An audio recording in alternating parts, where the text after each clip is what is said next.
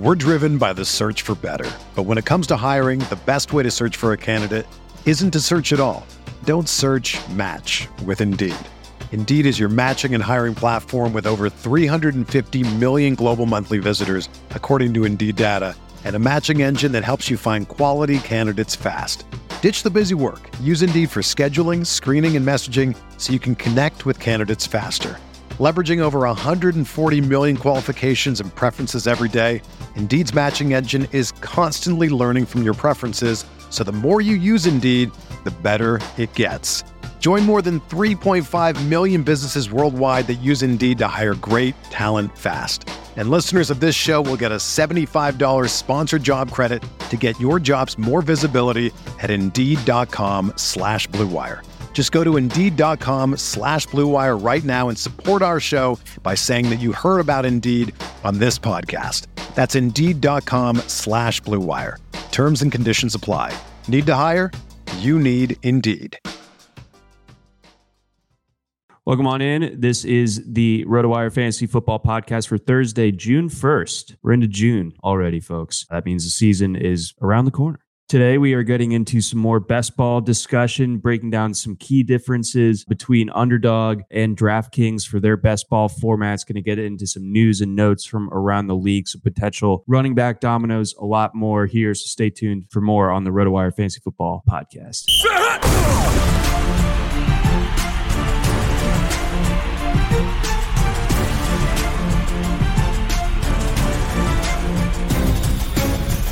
Welcome on in. This is the RotoWire Fantasy Football Podcast for Thursday, June 1st. I'm your host, John McKechnie, joined as always by Mario Puig. This podcast presented by our friends over at Circa. Mario, how are you doing on this fine Thursday? Pretty good. How about you, John?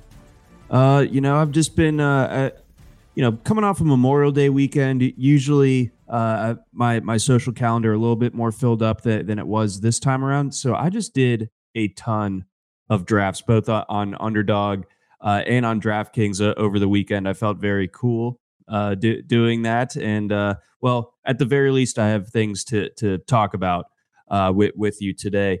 I actually want to spring one on you. We talked a little bit pre-show, got our strategy for today's pod, but I want to talk about the path forward if and when you go after the expensive Chiefs stack. How do you go about doing it? How often do you feel compelled to do it? And have you endeavored down that line thus far in draft season? Well, I think there's a few that are worth pursuing. The very best one, I suppose, would be somehow getting Mahomes and Kelsey, which you're probably going to need Kelsey a lot of the times to fall a little bit past ADP, at least on Underdog. I want to say I'm not as familiar with the DraftKings ADP at this point, but you'll see Kelsey go as high as like 4 and 5 and stuff like that. So to be able to get both Kelsey in the first and Mahomes before Mahomes goes in the second is sometimes a little easier said than done. And I have tried it myself and gotten sniped, I think, on Mahomes in the second round every time that I've taken Kelsey in the first. I don't know how many times I've taken Kelsey. It's not like I've done this a dozen times or something, but it's surprisingly difficult to pull off. So it's like, it's not necessarily the easiest thing to get a draft slot where you get Kelsey lined up. And then even the times that you do, you can sometimes miss on Mahomes before your second pick comes up. So yeah, I hope I could get some of that because it's definitely, like I said, one that I've tried to get already and just kind of got sniped on. But if you can't get Kelsey with Mahomes, then it's still, I think, worth considering all those other guys. Tony, I know, is a little tougher to fit. Like you can get MVS and Sky Moore pretty cheap. I think there's even a case to taking like Richie James in the last round or something like that. Rashee Rice I actually like, and including this year more than most people do. But yeah, even Tony, the guy that I'm maybe most leery of, or I see the upside and I want to believe basically, but I'm just afraid. I think it makes sense to take him at ADP just because it's kind of like I feel like he's going at just the exact price where as long as you're getting him as like the wide receiver 4, even wide receiver 3, it's easy enough to get some like supplementary depth right there so that you're not just like truly putting it all on him. So there's a lot of risk with him, but the upside I think makes it worth pursuing. And so, yeah, I would think it makes sense to get any of those guys. But if you can get Kelsey, Mahomes, Kadarius Toney, that'd be great. And I guess we'll see what happens with DeAndre Hopkins. I think I have a few Mahomes Hopkins teams, so that would be maybe good for me if Hopkins went there. Yeah, I was wondering where Hopkins kind of fits into that potential equation, but I had a draft position where I was able to pull off that stack. I was picking nice. Sixth on underdog. So I went Kelsey and Mahomes. Obviously, you don't love overpaying for your quarterback in the second round, but I don't think it is. I mean, like, and objectively, that's where the market is at anyway. So it's like it's not even a reach by ADP. It maybe in past years, but not this one. Those expensive quarterbacks are really expensive. They sure are. I mean, you're seeing upwards of like 3 guys go in like the second round as far as quarterbacks are concerned. Like you'll see Josh Allen and Jalen Hurts go in the second round as well. So I was able to pull that off. But from there, when you start at tight end and quarterback with your first 2 picks, like you do kind of need to get creative with the rest of your build, just because usually conventionally, like those are the positions that I wait on, so that like that team just inherently is going to look a lot different. So after I double tapped the Chiefs, I went with ETN, Mike Williams. We talked about Miles Sanders last week on the pod. Had to grab some more, and I also got Pacheco a little bit later in the 7th round, and I also got Sky Moore. So I did kind of dive in. Yeah, Sky Moore is interesting too. I think he's the one that I have no exposure of at this point, and it's not because I've meant to avoid him, but I will say that Richie James signing is a little bit creepy for Sky Moore because they are largely similar prospects in terms of like where they came from and all that. Like Richie James was probably even a better college receiver at Middle Tennessee than Sky Moore was at Western Michigan. But the difference is Richie James has like barely viable level size adjusted athleticism, whereas Sky Moore is toolsy. Like he's small, yes, or he's short rather. But he's densely built and he's very athletic in general, and certainly when you adjust for builds. So I do think Sky Moore, as long as he makes the kind of progress that the Chiefs expect of him, he should be fine. But if he disappoints, I do worry about Richie James basically giving them stability that in that event that they wouldn't be getting from Moore. So I feel like the upside is maybe a little bit limited enough in Moore's case that I'm not as eager to take the risk as in some other cases. And bizarrely, I think Valdez-Scantling is the one that I have by far the most, because it's not that I don't even think he's a very good player from scrimmage, but he's going to play a 3-down role. And I think a lot of the ADP assumptions, and I get it especially after drafting Rashee Rice, and especially if they sign Hopkins. But even if they sign Hopkins, MVS is playing a 3-down. He could lead them in snaps even if they sign DeAndre Hopkins. So he's out there as a decoy. His target rate is not negotiable past a certain point. Like he's never going to be a guy who draws a target every 8 snaps. It might be more like 12, but he will be out there, and he goes in like the 14th. I want to say maybe even 15th sometimes. And at that price in best ball, especially if you have Mahomes, it's like just get Valdez-Scantling, in my opinion, assuming it's not like the 4th Chief that you'd be taking at that point. Okay, so slight misstep by me by going with Sky Moore instead, but no, sorry, I would take Moore over MVS, but Moore usually I think goes like 2 or 3 rounds ahead of MVS, correct. So it just costs more, and that's why I don't have him.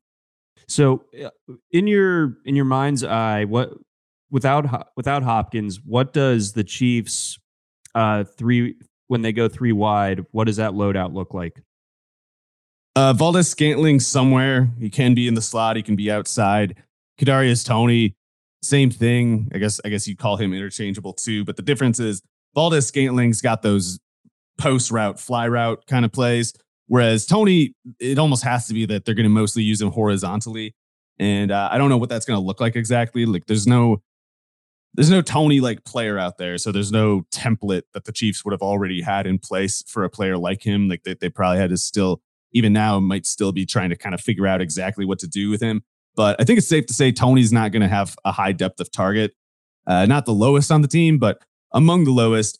And I think Rashee Rice is a really good bet to be the other starter. And he would be in more trouble if they sign Hopkins. But if they don't sign Hopkins, I think Rashee Rice is clearly a good buy. And I'd probably project him higher than Sky Moore straight up, because Rashee Rice can line up at all spots and be on the field no matter where the Chiefs offense is on the field. So like people would kind of misunderstand what was going on with Mecole Hardman when he was on the Chiefs, especially with Byron Pringle there.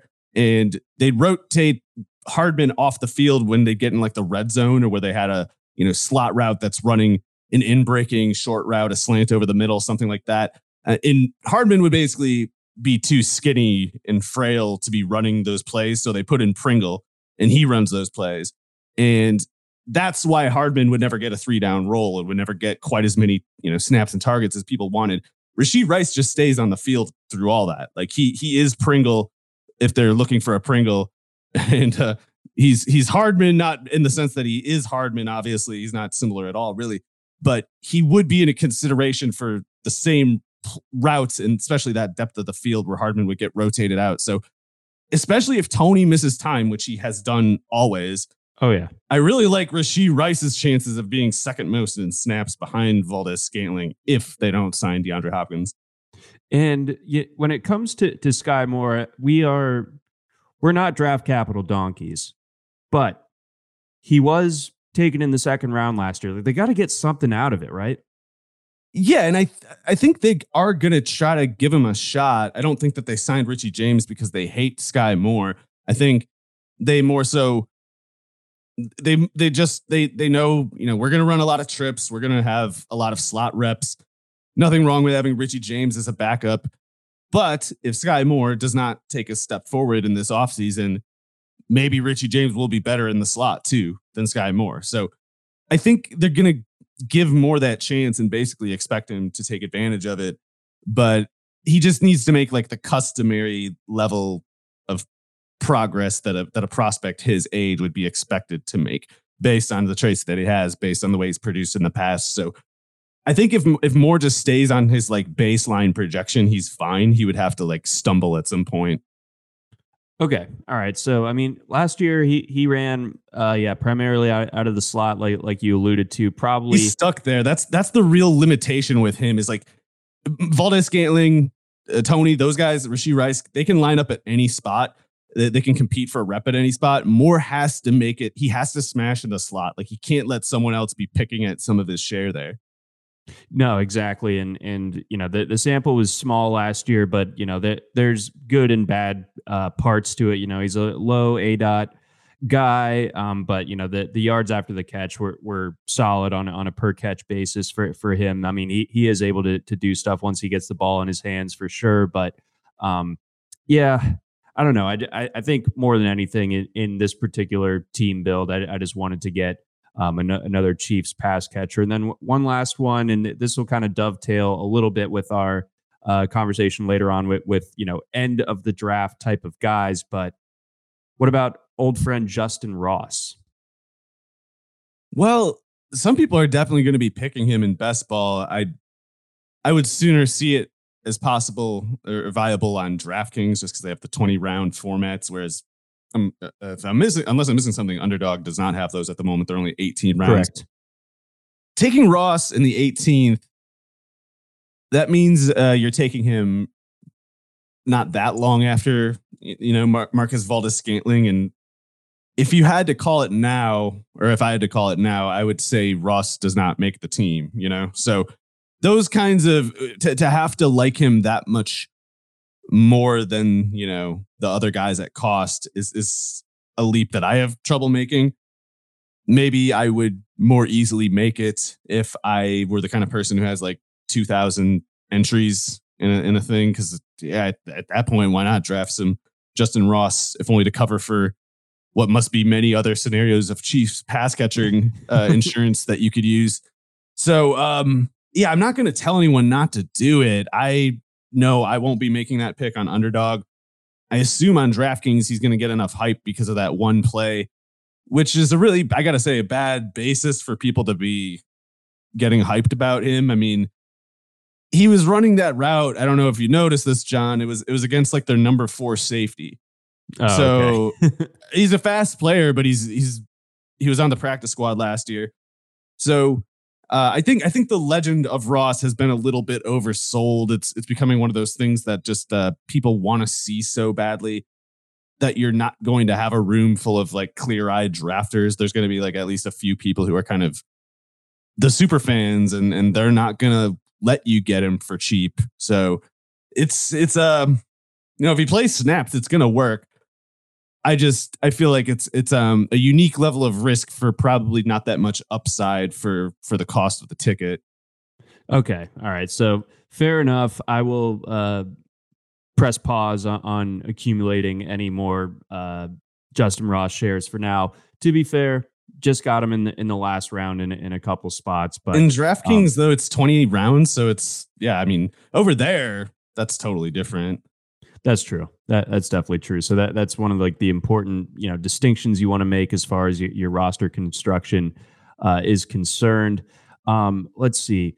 Last night I did an underdog draft, and I didn't go into it with this plan whatsoever. But when I find that there's something attainable in the stack universe, and I start accumulating some pieces of it, like I start to kind of go after it a little bit more. And in this particular case, I hated what was on the board at receiver for the most part, and at a bunch of other positions. So I took Jonathan Mingo, and then I backed that up with Adam Thielen, and then I took Bryce Young, and then I got Hayden Hurst as my tight end too. How big of a waste was that draft?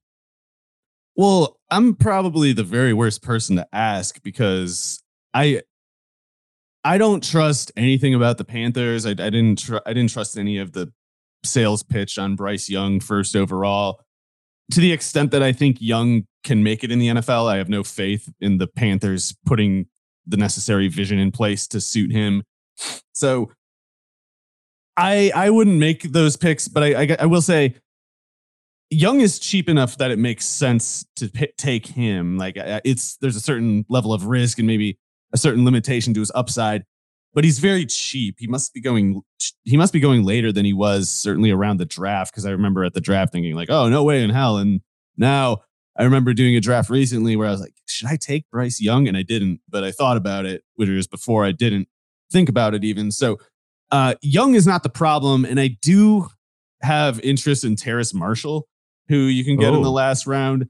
I think actually DJ. So if I'm going to give the Panthers some credit about their vision here and how prepared they are to accommodate Young, DJ Chark and Terrace Marshall are the exact perfect kinds of receivers for him on the boundary. Like Bryce Young needs to make a living getting those kind of short fly routes, those fades in the middle of the field that aren't necessarily in the end zone. It's like get that fade route where it's the boundary receiver getting a step on the corner and having the speed and catch radius to just kind of reel in something lofted toward that sideline before the safety gets there. And Chark and Marshall are built specifically for that and maybe nothing else. So getting them in that spot could be a good, money ball move by them. Mingo, though, man, I don't know what to think about him. He can line up pretty much anywhere, but I do wonder if he's going to settle in to the slot mainly. Even if Chark walks next offseason, even if Marshall's gone at some point, I think Mingo might be their slot guy after Thielen. And Thielen, I think, will kind of run ahead of him when physically able this year.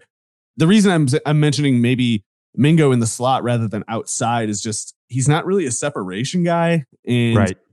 I don't know, other than kind of like freezing that safety and getting a blocking advantage over the slot type corners that you usually see. I don't know how you leverage Mingo's athleticism into big play threats. So I kind of like him in the slot there because if you put in a small corner against him, he can kind of bully them a little bit and ideally bully them after the catch. Like I think they need to get his speed going free it up in the field and get him the ball. Because when you watch him running routes, he just kind of, I don't know what it is. I don't know enough about route running to tell you what he's doing wrong exactly, but corners are never getting fooled when Mingo's running a route. There seems to be something kind of like he buffers a little too long in between parts of the route or something like that. So he's big and he's fast, but he never seems to run away from anyone, even players who are smaller and slower than him. So I think that might not be his game, but it could be his game perfectly fine to just kind of get a short opening or something and create yards after the catch. Cause that's just, going from point A to point B at that point with the football. And he'd have to have just terrible running instincts to be useless there. But running outside, I don't think he can match Marshall or Chark, at least not before the red zone, maybe. Well, the introduction of Marshall to this conversation is not something that I factored in clearly nearly enough. He's pretty limited. So Chark and especially Marshall, they might be very good at that, sideline vertical game, but it's kind of the only game they can play. So they have to make it work that way. Right. Okay. All right. Well, either way, the rest of that team, for those curious, is Eckler, Amon-Ra St. Brown, Najee, DeAndre Hopkins, J.K. Dobbins, Kyle Pitts, Deshaun Watson, Elijah Moore, Samaje Perine, Odell, and then a lot of Panthers with a couple other things mixed in at the end that we'll touch on a little bit later. So I don't totally hate that team, but I can see where I've hemmed myself into a very thin margin of error. Before we get on over to our next discussion point, a message from our friends over at Blue Wire. We're driven by the search for better. But when it comes to hiring, the best way to search for a candidate isn't to search at all. Don't search, match with Indeed. Indeed is your matching and hiring platform with over 350 million global monthly visitors, according to Indeed data, and a matching engine that helps you find quality candidates fast. Ditch the busy work. Use Indeed for scheduling, screening, and messaging so you can connect with candidates faster. Leveraging over 140 million qualifications and preferences every day, Indeed's matching engine is constantly learning from your preferences, so the more you use Indeed, the better it gets. Join more than 3.5 million businesses worldwide that use Indeed to hire great talent fast. And listeners of this show will get a $75 sponsored job credit to get your jobs more visibility at Indeed.com/Blue Wire. Just go to Indeed.com/Blue Wire right now and support our show by saying that you heard about Indeed on this podcast. That's Indeed.com/Blue Wire. Terms and conditions apply. Need to hire? You need Indeed. Another day is here, and you're ready for it. What to wear? Check. Breakfast, lunch, and dinner? Check. Planning for what's next and how to save for it? That's where Bank of America can help. For your financial to-dos, Bank of America has experts ready to help get you closer to your goals. Get started at one of our local financial centers or 24/7 in our mobile banking app. Find a location near you at bankofamerica.com/talktous. What would you like the power to do? Mobile banking requires downloading the app and is only available for select devices. Message and data rates may apply. Bank of America NA, member FDIC.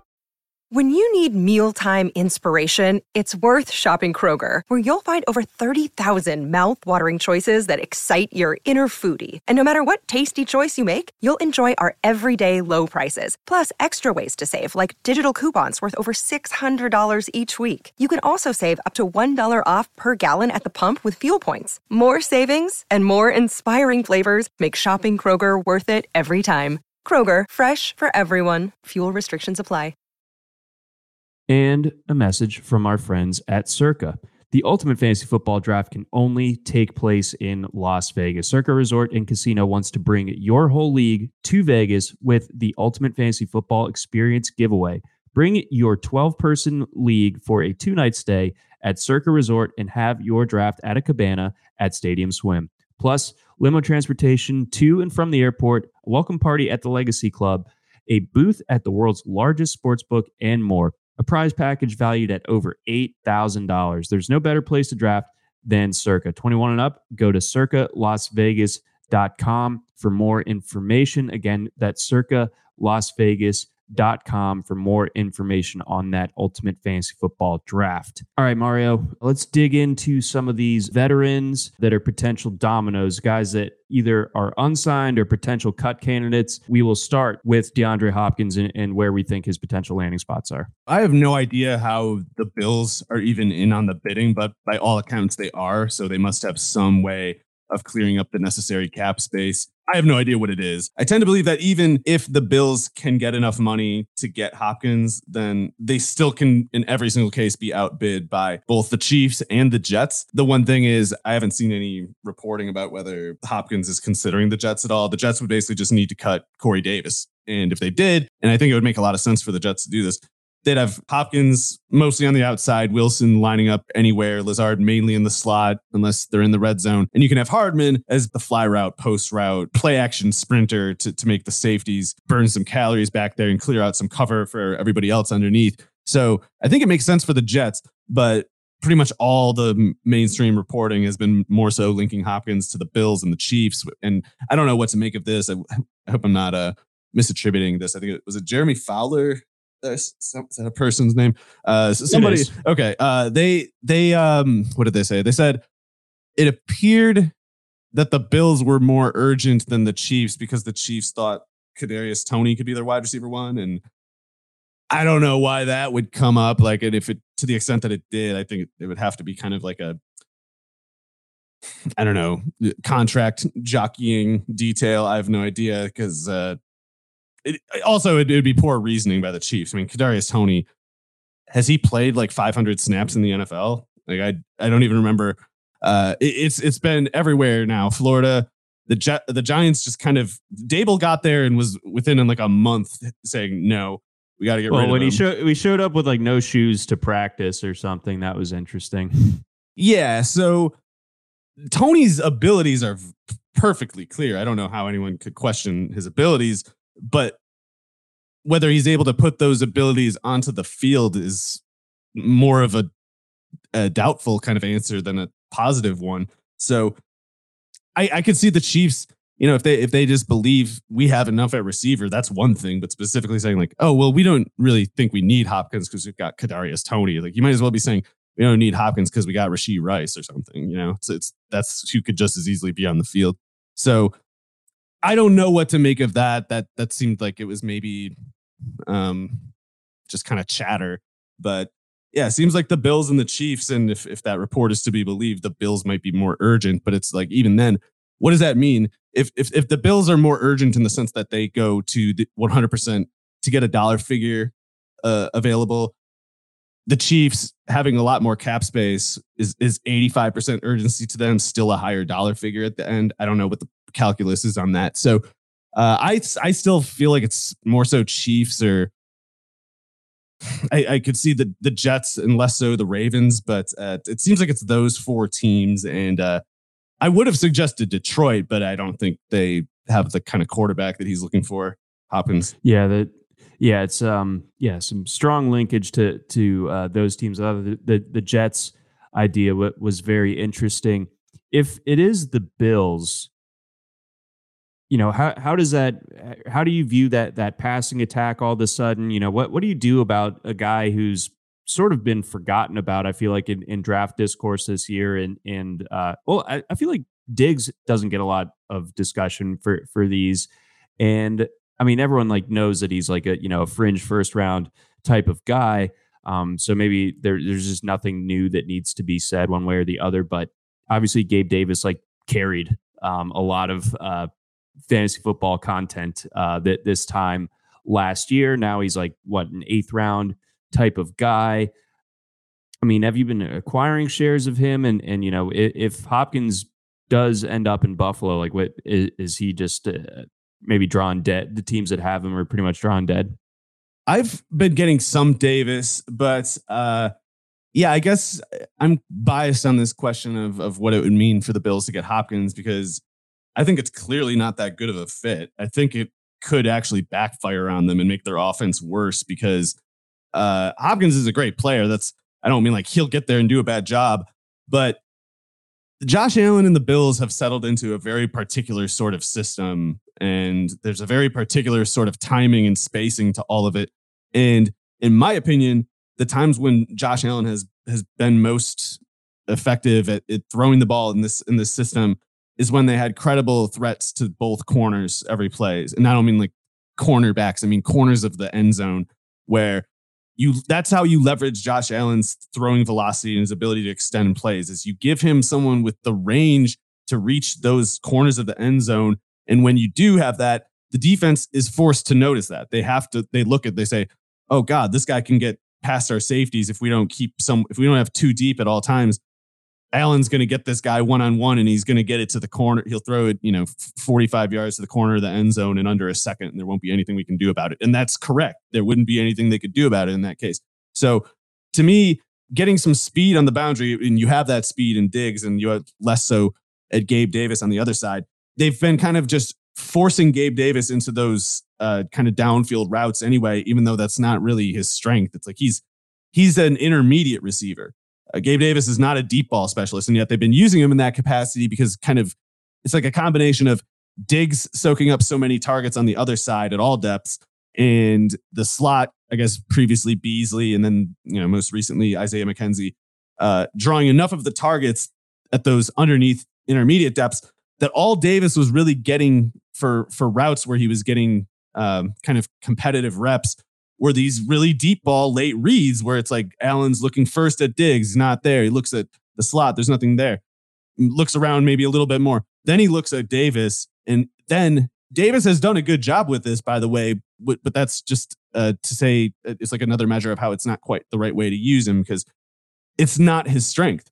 And yet he's doing a pretty good job of it. You shouldn't have a guy running a 4.54 running an average depth of target of like 17 yards. That doesn't make any sense. They should have that down more to like 11 or 12, using more like UCF did. And to me, this means getting Davis more in the slot, getting Davis more horizontally.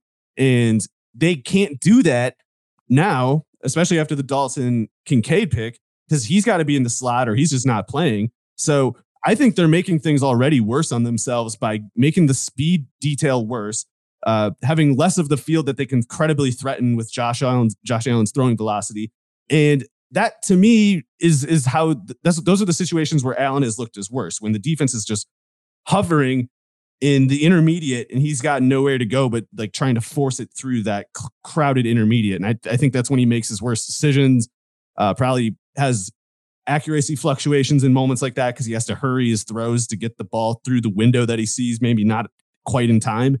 And when you create less, when you bring less space on the field, you let the defense get closer to him. I think all those details turn for the worse. So anyway, getting Hopkins in the Davis rep, is not a meaningful improvement to me if it's the same routes. It's like Hopkins, if you want to make him a 17-yard depth of target receiver who's drawing a target every 11 snaps, that won't work. So they can either change Diggs's role or they can accommodate Hopkins with a shorter depth of target role that hasn't existed in the offense at any point that Josh Allen has had success. So I don't think it makes much sense for them to get Hopkins. And I think, I think they'll just get worse if they sign him. Yeah, it feels like a potentially like fragile situation there in Buffalo, and it seemed like things were a little bit. You lose a game in the playoffs in a year that you were expecting to make a run to the Super Bowl. Like tensions are going to run high, but it seemed like Diggs seemed particularly displeased at the end of the season. You bring in Hopkins. All of a sudden there's a question as to, his alpha status in that receiver room. You need to get rid of Diggs. I think that's the only scenario where it would make sense for the Bills to sign Hopkins is if Diggs isn't there, because then you can get Hopkins, all those underneath intermediate targets that used to go to Diggs, but you can't get Hopkins to tap into those deeper routes that Diggs currently gets. And they have otherwise forced Davis to take. And if they start messing with the Diggs part of that formula, the whole thing could unravel. Yep. So keep an eye as far as Hopkins in Buffalo and the potential there, but in Buffalo in general.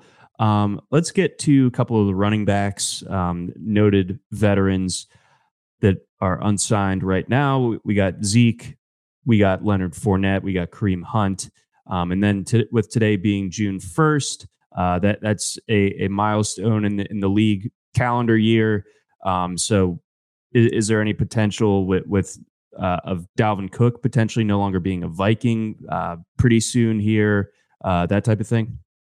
I would hope something today. I've actually been talking so much about the Panthers offense and Gabe Davis because I've been trying to stall, hoping some news would break on Dalvin Cook, and I'm running out of little subjects to get us to bridge us that gap. It doesn't look like anything's going to necessarily happen soon.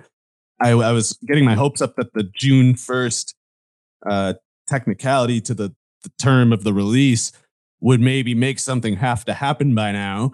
But I don't know, maybe that June 1st thing is just a helpful suggestion rather than any kind of thing with bearing of any sort.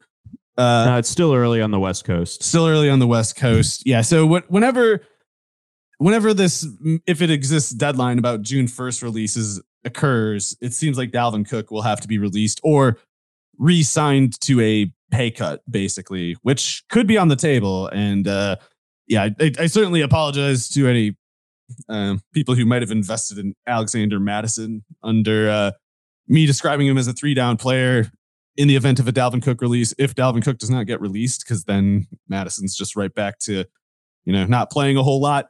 But it seems to me like the Vikings would more likely cut Dalvin Cook, and I don't know what's on the table at that point for his options. I think you've commonly seen him linked to Miami.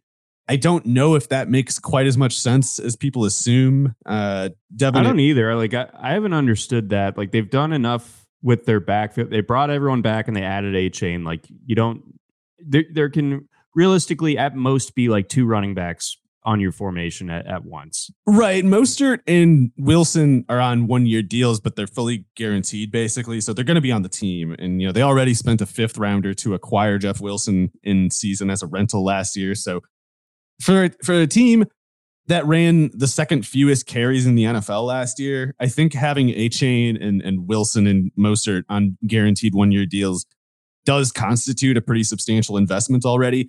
But yeah, if they sign Cook, pretty simple. A-Chain or Wilson is a scratch, and I think it's more so Wilson. So that I don't know. That doesn't seem to me like where the Dolphins are specifically trying to get to. Although, sure, Dalvin Cook would likely be an upgrade over Mostert and Wilson. I don't know. Anyway, if Dalvin Cook is released, I would imagine it's kind of a race at that point between him and Ezekiel Elliott to kind of be it the Dolphins, the Chargers. I don't know if the Eagles are still looking at anybody, some other team that might be involved. I don't know if it's like Zeke and Dalvin Cook at that point start to kind of whatever you would call it, like triangulate or something until some team reach some figure that they'd be comfortable with the first player that would be the first domino to drop, and at which point maybe everything else can kind of just fall into place right away. But it seems to me like the Chargers have enough space, and a lot of motive, certainly, to get someone much better than Joshua Kelly. And that's at once very easy to do. He's one of the worst backups going back a decent distance. And they have the means, it's like either Dalvin Cook or Ezekiel Elliott is there. I don't know how the Chargers can excuse missing out on both of them. No, I think they absolutely need one of those two. I think Zeke aesthetically would be a better complement to Eckler. Like he can really just kind of take on the dirty work and let Eckler does what he does best. But either way, I do think that the Chargers need to bring in some reinforcements. John, after there. Oh, sorry, I was just gonna say after wherever Cook goes or wherever Zeke goes, I guess if he's the first one, I think the Cowboys are still a candidate to sign the remainder. I know that everyone wants, full Tony Pollard takeoff, but there's this one thing with the Dallas offense, the narrative around them that doesn't really make sense, and we'll get it cleared up for us at some point. But right now, you're hearing this assumption that, especially because they signed Brian Schottenheimer as offensive coordinator, that like, oh boy, the idiot Cowboys, they're just going to run the ball all dang day, not going to throw it anymore ever again. And if that's true, then Tony Pollard is not the only running back that's playing. and they need someone else, someone that they haven't signed yet. If they are going with Tony Pollard as their lead running back and their backup is Ronald Jones, then they're not running the ball very much, actually. They're throwing the ball all the time because you're just going to break Pollard if you try to make him go over 15 carries a game every single week while also getting his customary pass catching work. So I think maybe Dalvin Cook would seem like overkill, especially if people consider Dalvin Cook like a major upgrade to Ezekiel Elliott. I don't, for what it's worth. I think Elliott and Cook are closer than people tend to make it seem. So Dallas has about $10.5 million in cap space. The Chargers have about $12.5 million. I would not be totally shocked to see Cook or Zeke end up in Dallas. Okay, and then do we think that the Buccaneers bring anyone in? So they probably want to sign somebody. I don't know how much anyone wants to sign with them is the thing. I will say I'm out on Rachaad White at ADP, and I don't think they need to add anyone for White to still kind of screw it up. I think if Sean Tucker makes the team, he's a problem for Rachaad White. Chase Edmonds could be a problem for Rachaad White. However, yes, the Buccaneers could also still sign someone. I would imagine Ezekiel Elliott would be maybe their best case because they don't want Fournette. That's a culture departure right there, obviously. And Cook probably wants to play for a more competitive team. Elliott might not have the choice to be so picky, however. So right. I would guess he would be the one, not Fournette and not Dalvin Cook for Tampa Bay. Maybe Kareem Hunt, but that's like kind of quitting at this point. Yeah, well, I mean that's not too far off from just kind of the general Bucs trend since Brady. I mean to say, I encourage it. Them quitting. It's a good idea. Yeah, I mean, tank for Drake May or Caleb Williams or something. Did anything but what they could potentially do, where they just annoyingly like win like 7 games. Their defense is going to probably be pretty good, so they really might be one of those teams that goes like 500 with a leading ball carrier who averages like 3.4 yards per carry. Beautiful. Mission accomplished if that ends up being the case. Let's see. Let's break down some differences between Underdog and DraftKings as far as, there's obviously like the scoring distinction, but I think that one of the bigger things that has stuck out to us is the round structure, where you get 20 on DraftKings, and right now on Underdog you have 18. So how does that alter, kind of your approach going in to Underdog versus DraftKings? And if there are any players that you find yourself getting more of on one site than the other, please share with the class.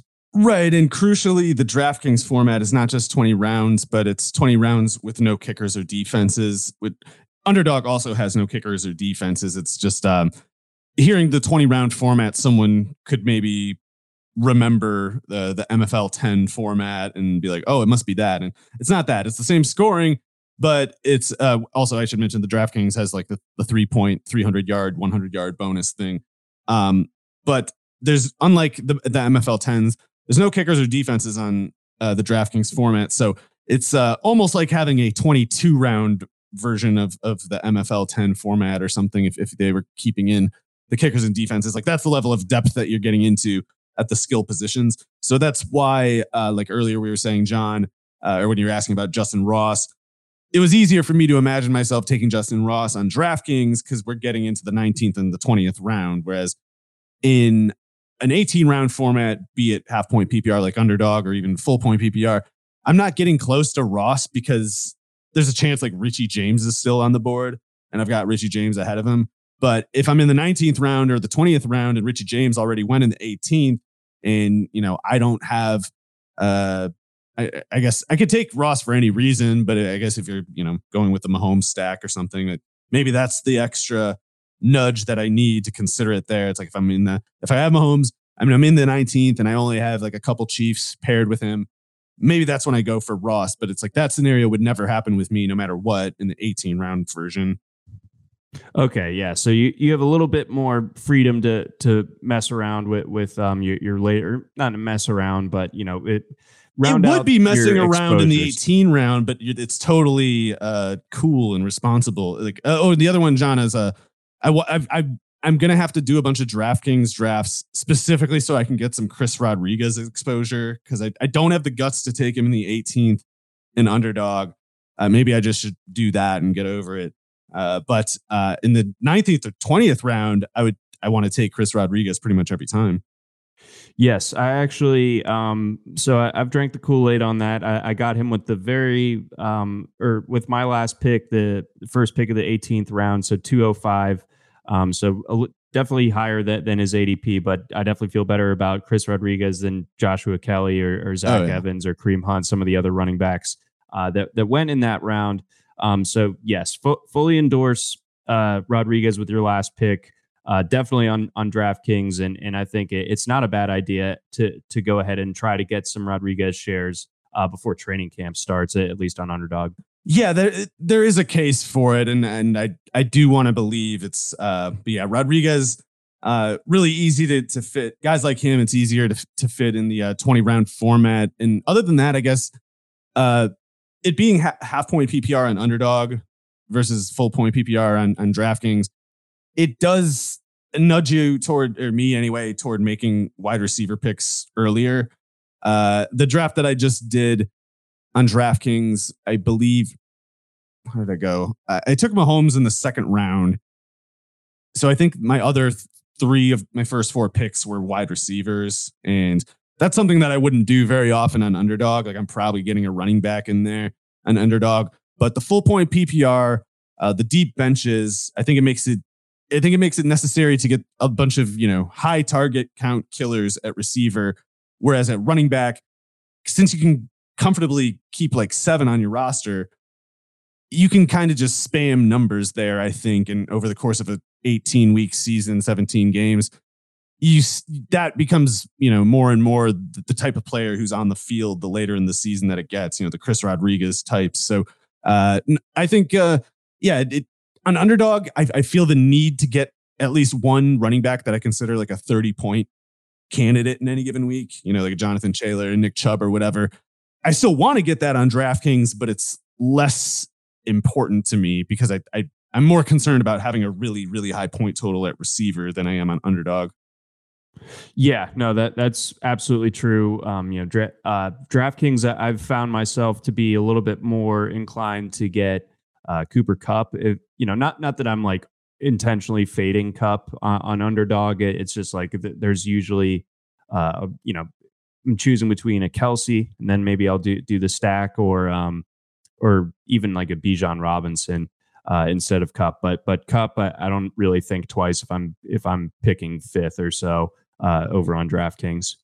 Do you want to? I don't know if you want to talk about the whole Cardinals offense, John, or just on the subject of a late round. Okay, because on the subject, especially of the late round players, we have a kind of increasingly interesting subject in the third round rookie pick, Michael Wilson, who is an interesting subject, a case study that's kind of. It's one that's seeing how on their toes, the dynasty scene, the online scouting scene might be, because you're seeing people forced to give takes on a player that they didn't really plan to or want to necessarily say that much about, but it's like he's on this, he's on the subject list. Like, what do you think about Michael Wilson? You have to have a take about Michael Wilson. What is it? And you're seeing some people kind of try to do something, have a take ready, and they kind of lurch toward whatever the tendencies of their process, their ideology is, and they kind of have a lot of faith in their conclusion, even though as they talk more about Michael Wilson, they reveal they don't really know that much about who he is. So I can imagine there being kind of incoherent, inaccurate narratives bubbling up as like demand for information is met with responses that are ill-informed and contribute to that narrative. But one thing you might see is people who are really confident in things like dominator rating and breakout age and draft capital even might look at Michael Wilson and they'll say like, oh, look at him. He sucks. He's late third rounder. He's going to be a 24-year-old rookie or whatever. He didn't break out.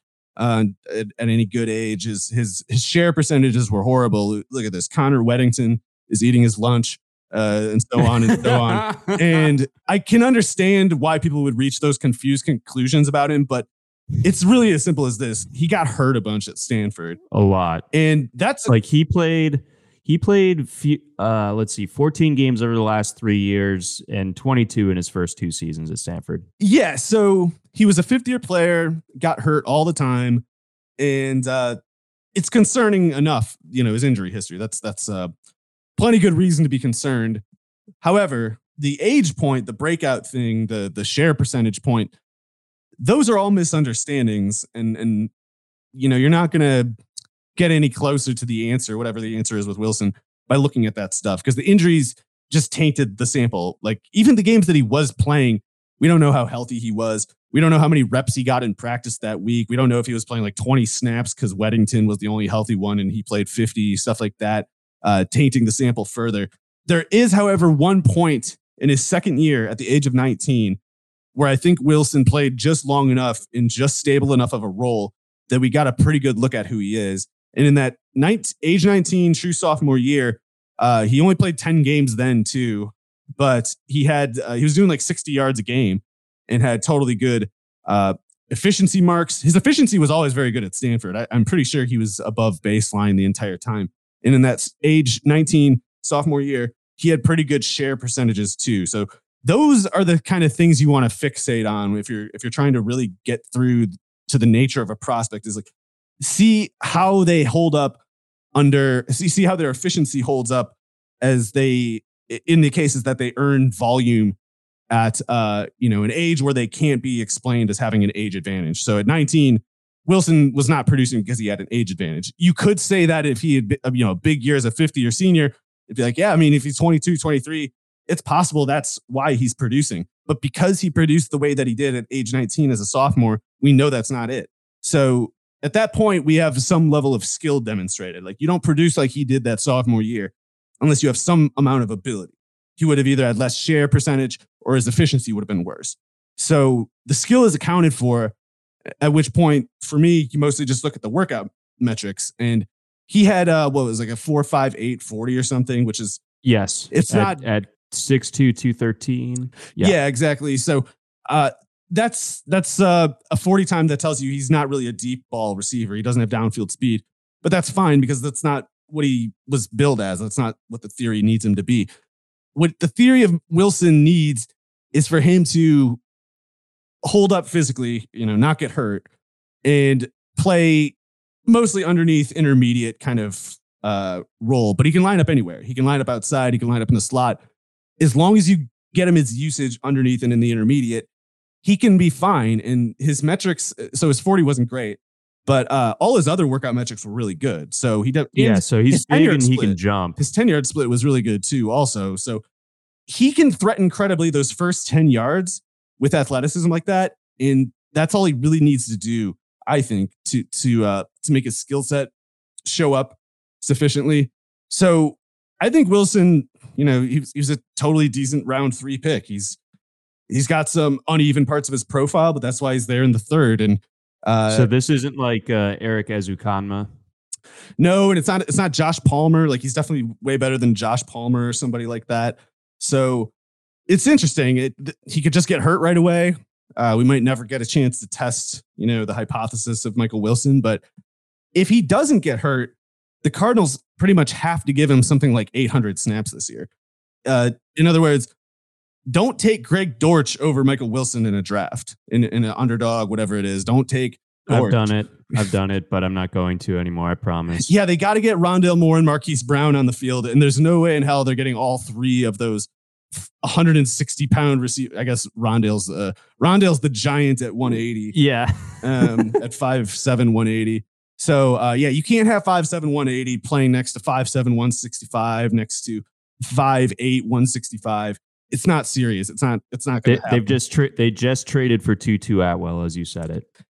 Okay, maybe if they go far enough in that direction, maybe there's something there. But you can't just go with 3, 5'8", 160 guys. Like, you got to go 4 wide, and you got to get that body mass index lower still. So yeah, if they make like some kind of low point, they'll tap into something, just the other way, through some kind of dark, horrible, unearthing. Skinny man cosmos. But I think you make it a compelling point on Wilson, and I think people are going to fixate on the wrong things, but I think also people are going to notice that, hey, like outside of Marquise Brown and an oft injured Rondale Moore, there's nothing here. Like there's nothing that isn't up for grabs. So therefore, Wilson being that third round guy, going where he does in drafts, we have the potential here to see him climb. I'm not going to say it's going to be astronomical, but whereas you used to be able to just kind of sit back and grab him in the 18th, and that's easy, it's done. You might need to reach up a little bit further if things start going this way, because he wasn't getting drafted for a while. Now he is getting drafted, and I think that's a signal that it's going to continue to go up a little bit. Yeah, and that will be at that point a different question for me. Maybe like it's easy for me to say now. Yeah, full green light in the 18th round. I have no qualms at all with Wilson in the 18th. I think I'm okay with it in the 17th. I guess the question of my faith is like, what if he starts pushing for 16th? And that's where I maybe have to hit pause for a second. And if it gets higher than 16, then I'm probably back out. Yeah, because the 16th, you're getting, I guess, the receivers in that neighborhood. There are some worse picks in there than Wilson, I can say. Yeah. Oh, Nathaniel Dell, worst pick. Robert Woods, worst pick. Hunter Renfrow, Curtis Samuel, maybe even Chase Claypool. I don't know. I don't know how Claypool's getting to like 400 yards this year in that team. It's basically, for me, it's basically just Hardman is the only and Terrace Marshall and Deontay Hardy are the only players in that range that I'm considering other than Wilson. And I would take Wilson over certainly Isaiah Hodgins, but he's going to keep falling. I think I am about ready to put Wilson kind of, behind like Marvin Mims, Josh Downs, that kind of range, 175, something like that. I had this stray thought over the weekend. I don't know why, and this is probably an overreaction, but for some reason, specifically like Josh Downs having like a soft tissue injury at rookie minicamp or OTAs or whatever, like I don't know, it just like it feels like a bad omen. Not that he was like always injured at UNC, but like it just feels like this could go poorly this year. I don't know. Well, if he's hurt, that would be one thing. But I think if he's not hurt, then he's their third receiver. And I think Alec Pierce can only draw so many targets because he's going to be the one stuck with like the fly routes and the post routes. So I just figure there's going to be room for Downs. And he'll never be the guy that the defense has cracked down on the most because Pittman's probably going to get most coverage after that. But a lot of this is me just banking on Isaiah McKenzie being just completely non-viable, which I think he is. Like, I think if the second you get McKenzie over like 20 snaps in a game, he just starts killing you.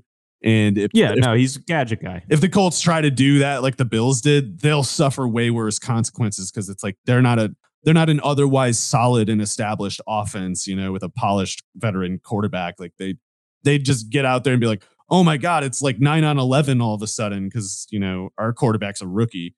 It's like, that's why you don't do that. Would it kind of give you bad vibes off the jump about Steichen if McKenzie has this big role? Because I'm probably more of a Steichen apologist, I would have to read it in the short term as like, I guess Downs is hurt or something. But yeah, if I would be shocked if Steichen saw much utility in McKenzie for very long. I think he might almost look at him as like a running back or something, which is more of what he is than a receiver, honestly. Just let him do special team stuff. He was good at that at Georgia. Even like 20 snaps or something. It's like if you're putting Isaiah McKenzie on the field in like a total element of surprise kind of situation, then he can make a big play. But the problem that the mistake the Bills made was they looked at that, 10 cool snaps that he gives you and said, what if we gave him 50? And the answer is you just don't do that because you'll get overexposed there. So But yeah, he'll be the wide receiver 4, I think, and not a particularly active one, in my opinion. Okay. All right. Noted on that front. And then rounding out the Arizona thing.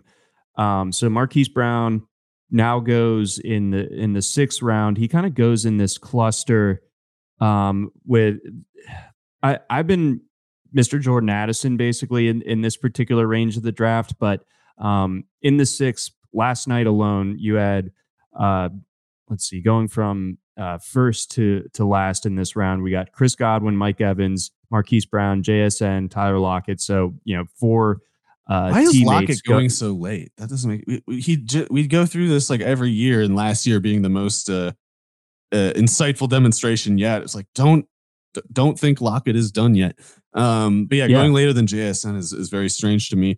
So, I love Addison's. I can't remember if I took much time to mention this. I think Addison is going to just torch right away, and I have zero concerns about him at all. None. So I love Jordan Addison. I think I would continue to take Addison over Brown, which is to say I'm probably way lower on Brown than most people. I worry the target share is, I guess, good. It's not like I would prefer that he had a lower projected target share, but I do worry about this completely imploding. And yes, I think Marquise Brown getting like 10 targets plus per game is it's plainly overexposure for Brown and his abilities, but also I think it's the kind of overexposure that it can just cause a complete breakdown. Entire halves. We saw something like that in Baltimore. Yeah, I think you can imagine them going like entire halves, struggling to get like 2 or 3 first downs, because they'll just have so many game plans that are just dead on arrival, because it's like banking on 40% of their production to go through one player who just can't do it. And it's like, you don't just miss out on that 40. It's like that all starts collapsing into all the stuff next to it too, and it just takes down everything. So yeah, it'll be Marquise great. Brown, it's great if he's getting 12 targets a game, but if he's hovering at like 6 yards a target, do we really care? Especially when he's not going to get many touchdown opportunities. Exactly. Like he had 6.6 yards per target last year, and then in the year that I thought he was overexposed in Baltimore. Oh yeah. 6.9 yards per target on 100. It can get lower. Targets. So he got to 1,000, and yes, it still managed to get lower last year. There is just kind of like, yes, Hopkins is gone, but this offense in and of itself might just be so bad, especially with the Kyler Murray injury, that again, you just don't want exposure to it until you get Michael Wilson in the 17th round. Yes, exactly. I would much sooner be interested in Rondale Moore at price than Marquise Brown at price, but more than either of them, Wilson at current price is what I would prefer. If Wilson starts to cost close to Moore, then I would revisit that. But Marquise Brown, his price going up because of that mode of analysis that's so popular. It's just like target share go up, value go up. Like, no, there's additional conditions that need to be satisfied before line number go up too. Like you gotta, you have to account for some other basic things first. And just generally, like how bleak is this quarterback situation looking? Like I don't know how. I think we can assume it's the worst in the league, but what, Kyler Murray? Oh no, I mean like Murray being out for a good chunk of the season. They should just keep him out. They should keep him out, and they should trade Marquise Brown. I was mentioning that, like all the talk about they need to trade Hopkins. Yeah, that would have been nice. They also needed to trade Marquise Brown because they're going to wait a year to get maybe a 3rd rounder after maybe like breaking him physically before he even gets to free agency. Like, trade him for a 3rd or a 2nd right now to some team that'll extend him, because you're not going to. And keep Kyler out, because keep Clayton Tune out. He's too good for this too. Get go find I don't know. John Skelton must be free. Have him play this year. Yeah, no, he's probably hanging out. Get some Jeff Driscoll. Get Driscoll. He's perfect for this. Exactly. Have him run around. Houston showed us the way with Driscoll last year, right? So why not just cut him loose and tell the defense, try to catch him, and then you get it all at the end of the year, get some picks, and you start making a real offense. Yep. But until then, I'm just going to sit and hope that Red Zone does not fixate on any Cardinals games. I wouldn't worry about it. Yeah, exactly. That's going to do it for us here on this episode of the RotoWire Fantasy Football Pod, again presented by our friends over at Circa. That's Mario. I'm John McKechnie. Thanks for listening.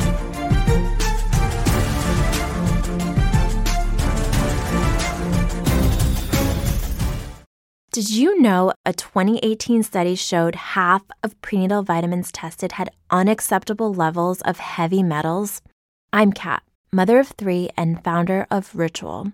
When I was 4 months pregnant, I couldn't find a prenatal I could trust, so I created my own. Ours is made traceable, third-party tested for heavy metals, and recently earned the Purity Award from the Clean Label Project. But don't just take my word for it. Get 25% off at ritual.com/prenatal.